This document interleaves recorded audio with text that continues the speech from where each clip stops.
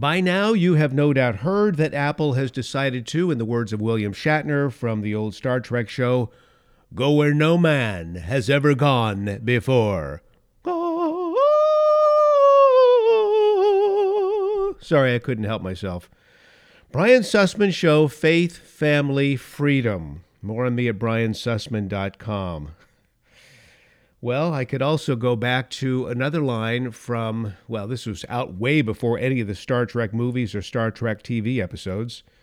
This is the Wicked Witch of the West from The Wizard of Oz. Oh, what a world! What a world!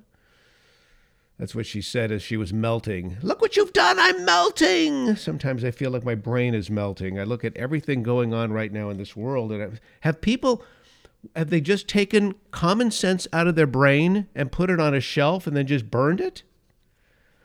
Let's talk about emojis for just a moment. Emojis have become the new way of life in today's technically advanced world. We don't speak anymore with words. We don't even write words now. We use emojis.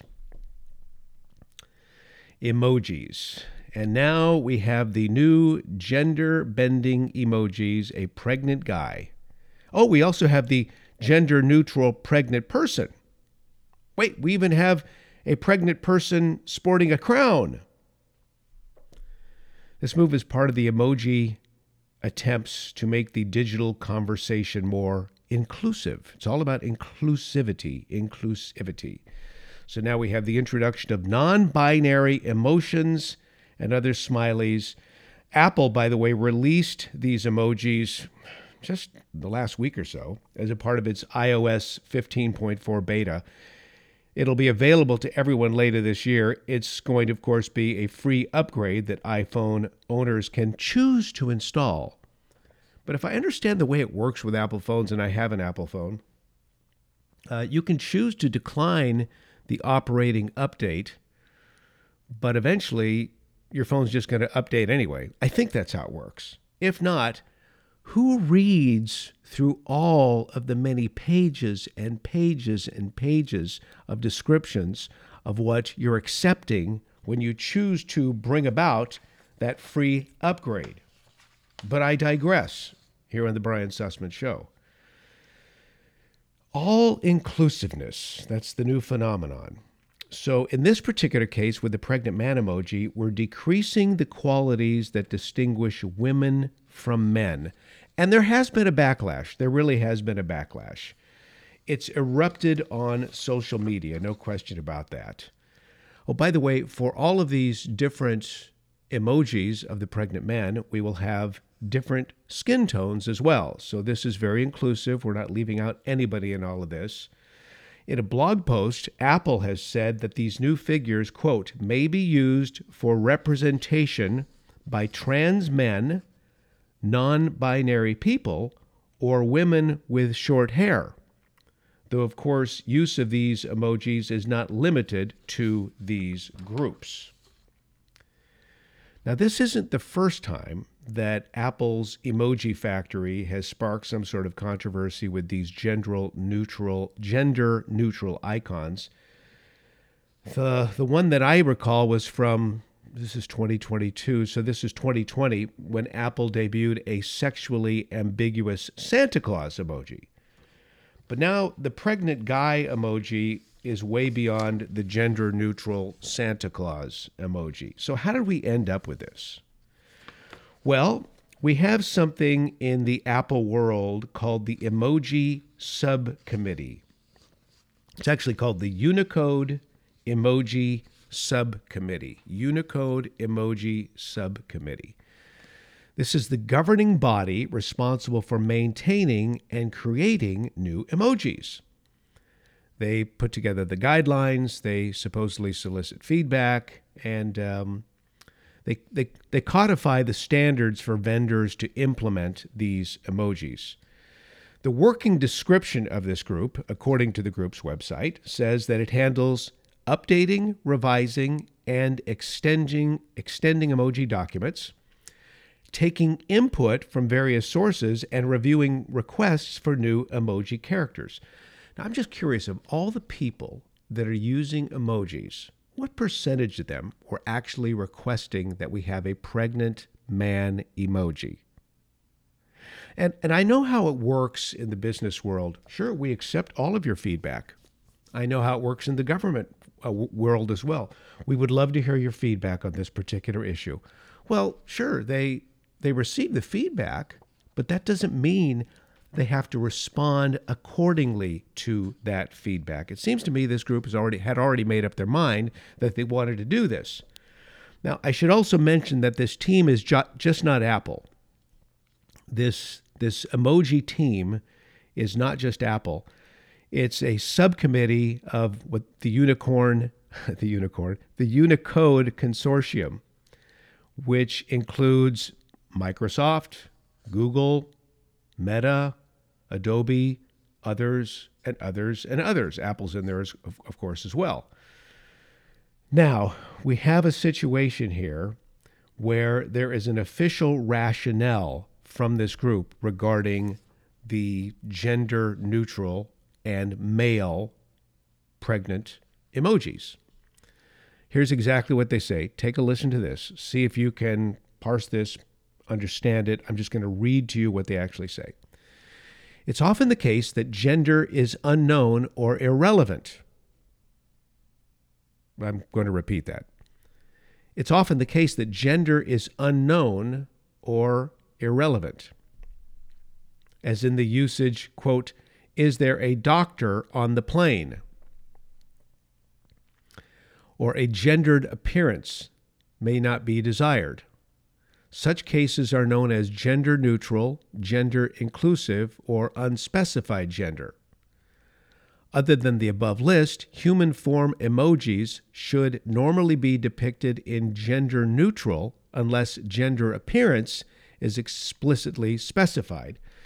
So they're contending, I'm not even going to give you my own personal commentary here, I'm just reading into what they're saying, which I guess would be a commentary.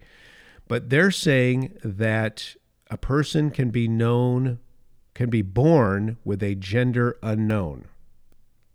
Now, I always just go back to the medical world. When you appear in the emergency room or any doctor's office, they really want to know what your gender is because that's important to the medical world. It can help them diagnose what may or may not be wrong with you based upon your gender. In other words, you're not going to have testicular cancer if you're a woman. But I digress. By the way, the last sentence in this particular explanation that I was reading from the consortium is saying that unless it's a special case, all emojis should be gender neutral by default. That's what they're saying, gender neutral by default. But in this particular case, they decided to make a man who's pregnant. But what led to the creation of this pregnant man emoji? I think that's where we need to go next. The Emoji Consortium equates this with the same thing as its roadmap for adding skin tones. So just like they added the various skin tones for the emojis, which I'm fine with, they decided they'd also go with the pregnant man. The reasoning for this is directly stated in their technical specifications, which I'm reading right now.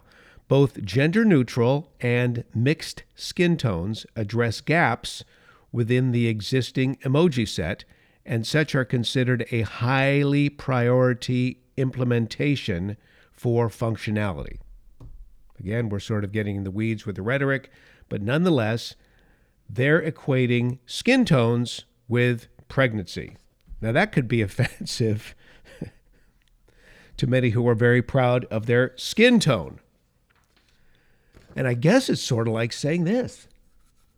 If a person is actually white by birth and they choose to embrace, well, let's just say, the Latino culture and identify as Mexican, that's going to be okay? Question mark.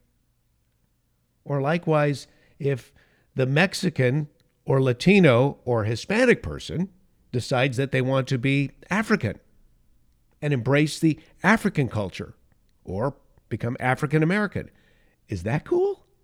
Does that make any sense? No, it doesn't make any sense. But wait, there's even more to this.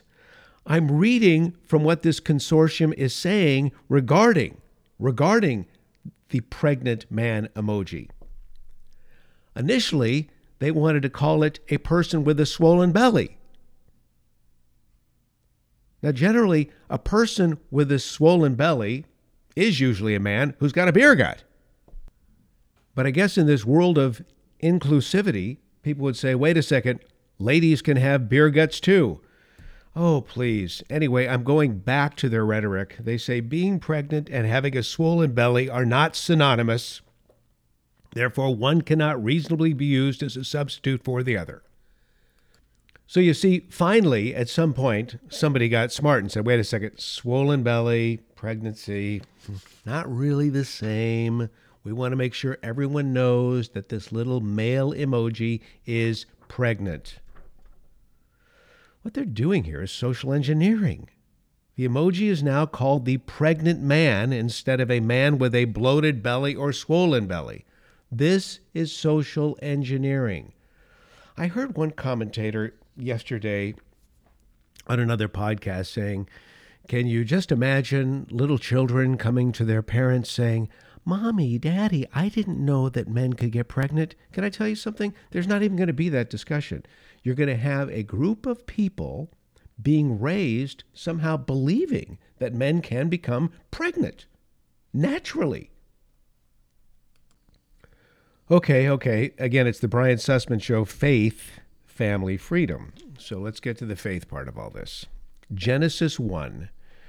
Genesis 1, the Bible, first book, describes the creation account of the all-knowing, all-powerful, sovereign God. It's God creating the universe and creating man and woman in his image.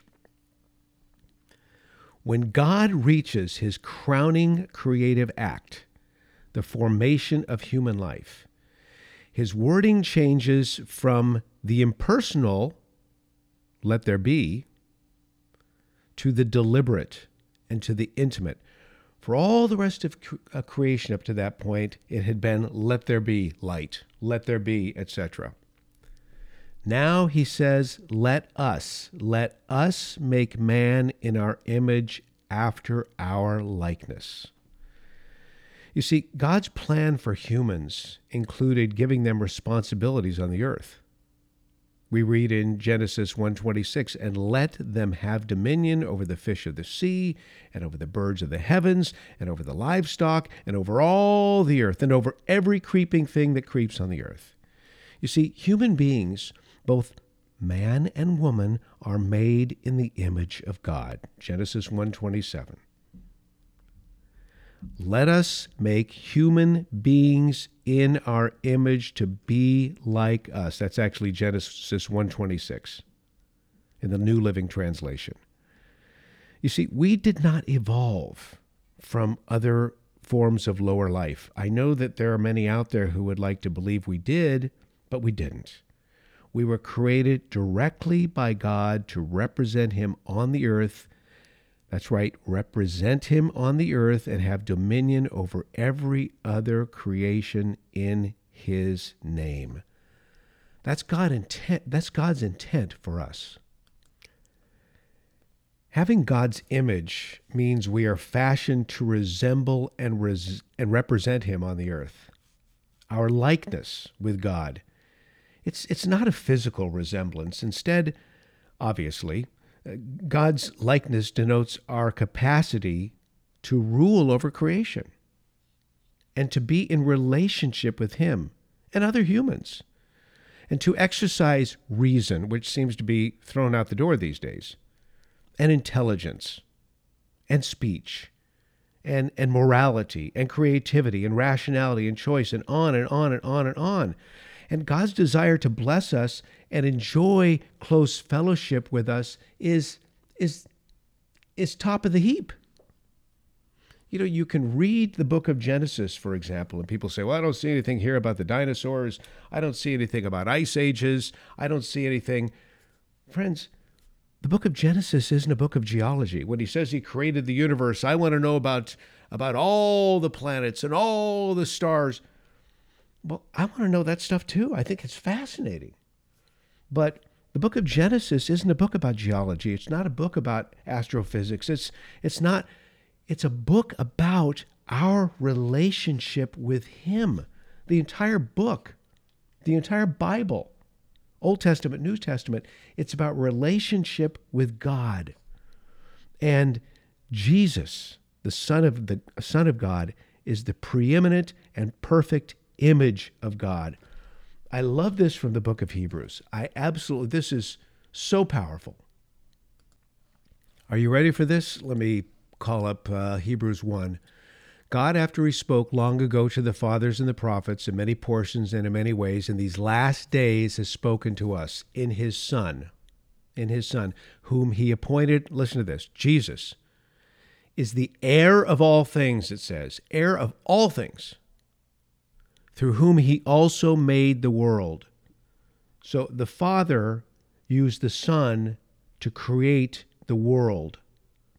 The Father has designated the Son, Jesus, as the heir of all things. Now, this is beautiful. Verse 3. And he is the radiance of his glory and the exact representation of his nature. Jesus is the radiance of God's glory and the exact representation of his nature.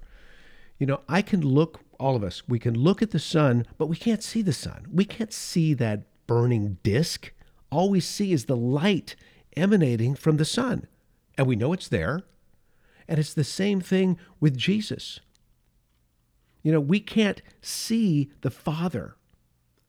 We see the radiance of his glory, Jesus, and the exact representation of his nature. And listen to this also in verse 3. And Jesus, the Messiah, the Son of God, upholds all things by the word of his power. I'm convinced that without the Son, without the Messiah, this entire world would spin out of control. It would have spun out of control a long time ago. But it's held together. He's upholding all things together until he comes back again. Oh, and that's going to be a beautiful thing. But let me go back to the emojis. And let me go back to the Son of God. And then I'm going to talk about Mary in just a moment. You want to talk about women? Let's talk about Mary. And I also just want to mention this really quick. The original word for God in Genesis 1 is the plural, masculine noun Elohim. Elohim. God, our Creator, chose to introduce himself with a plural title. And that plural title is used, I'm reading here, 2,550 times in the Bible. The plural title. You know, the conviction, there are many explanations for this plural title. And my Jewish brethren who are non-Messianic seem to want to avoid this one. But the very, very early church was convicted, believed that Elohim and the statement, let us make man in our image, communicated a unified expression of what sometimes we refer to as the Trinity. The doctrine of the Trinity holds that God is one in three persons. He's the Father, he's the Son, and he is the Holy Spirit, Elohim. Us and our indicate God the Father speaking in the fullness of his divine creative power to the Son and the Holy Spirit. And he created human beings. Only humans, only us, only we are uniquely created in the image and likeness of God, thus distinguishing us from all other earthly beings, humans. We were made like him so we could be in relationship with him, the one and only triune God. Now, let's continue this discussion. What does the Bible say about transsexualism? I'm going to go to a great website. I love this website. I use it all the time, gotquestions.org. And I'll just skim through what they're saying in this particular piece about that topic. What does God say about transsexualism? First of all, the Bible nowhere explicitly mentions transsexualism or transgenderism or describes anyone as having transgender feelings. However, the Bible has plenty to say about human sexuality. It's all over the Bible. Most basic to our understanding of gender is that God created two and only two genders. That's what we see in the Bible, male and female. Male and female, he created them, it says in Genesis 1:27. And guess what? It works for medical science. Like I say, you go to that doctor's office, no, they want to know, are you male or female? We really want to know here. When you get the passport, I don't know what's going to happen in the United States. Are they going to have 3 or 4 genders? But when you go to other countries, they want to know, are you male or female? We really need to know this for security reasons. But the medical thing is the one that gets me. Doctors need to know this because there are little nuances in the male body and the female body that sometimes need to be known when treating an issue or when trying to find out what's wrong with that body. Now, to be sure, the Bible does mention homosexuality. It also mentions transvestitism.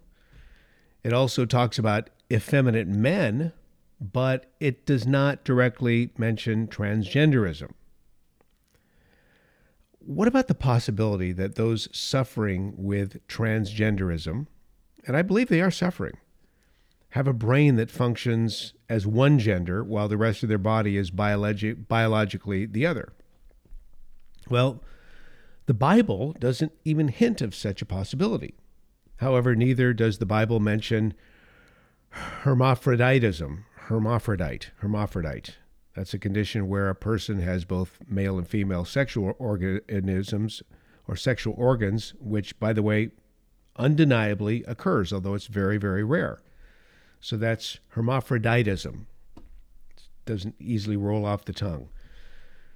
Further, people can be born with or develop all kinds of different brain defects or malfunctions. So again, how can it be said that it's impossible for a female brain to be in a male body or vice versa? If you use hermaphroditism as evidence, it cannot be said that if the Bible does not mention something, it does not occur. Again, just because the Bible doesn't mention something doesn't mean it didn't occur. So it might be possible for a person to be born with the brain wired in such a way that it contributes to gender dysphoria. And perhaps some would say that's an explanation for some instances of homosexuality. However, a big however here. Just because something might have a biological cause does not mean embracing the effects is the right thing to do. Some people are wired differently. I'm thinking of friends of mine who suffer from a number of brain malfunctions like bipolar. Sometimes you just don't know who you're getting. And sometimes there can be a lot of anger and negativity. Does that mean the person is to embrace the anger and negativity and just be a mean, angry, negative, obnoxious person? No. You can think of this a number of ways. If a person suffers from depression, does that mean we just accept them to be in a funk all the time? I don't think that person even wants to be in a funk all the time. So how do we deal with this properly? Some people are wired with sexual hyperdrive. It's absolutely possible. But does that mean it's right for them to engage in sexual immorality? What about the guy who's a womanizer? He's just got this incredible sex drive, and he goes from one woman to another woman to another woman with no regard for the woman. He's just trying to fulfill his own need. That's not right. It's scientifically proven that some psychopaths and sociopaths have brains with severely weakened impulse control mechanisms. That doesn't make it right for them to engage in every deviant behavior that crosses their minds. Do you understand what I'm saying here? No matter if the gender distortion has a genetic, hormonal, physiological, psychological, or spiritual cause, it can be overcome and healed through faith in Jesus Christ and continued reliance on the Holy Spirit. Oh my gosh, in all my many years of following the Lord, I have seen time and time again a number of people with all sorts of issues come to Him, and they're forgiven, they're cleansed, and they're restored and renewed. Healing can be received. Sin can be overcome. Lives can be changed through salvation that Jesus provides, even if there are biological or physiological factors. Go to the book of Corinthians, 1 Corinthians 6:11. The believers there are charged with such an example. Quote, "And that is what some of you were. But you were washed, you were sanctified, you were justified in the name of the Lord Jesus Christ and by the Spirit of our God." I want to conclude with this. And by the way, I thank the people at Got Questions for this wonderful portion of the podcast. There is hope for everyone. Everyone, transsexuals, transgenders. It doesn't matter who you are, who's your mama, who's your daddy, who's your emoji. There is hope for you. I just want to close with one beautiful woman, okay? This is the icon of pregnancy, Mary.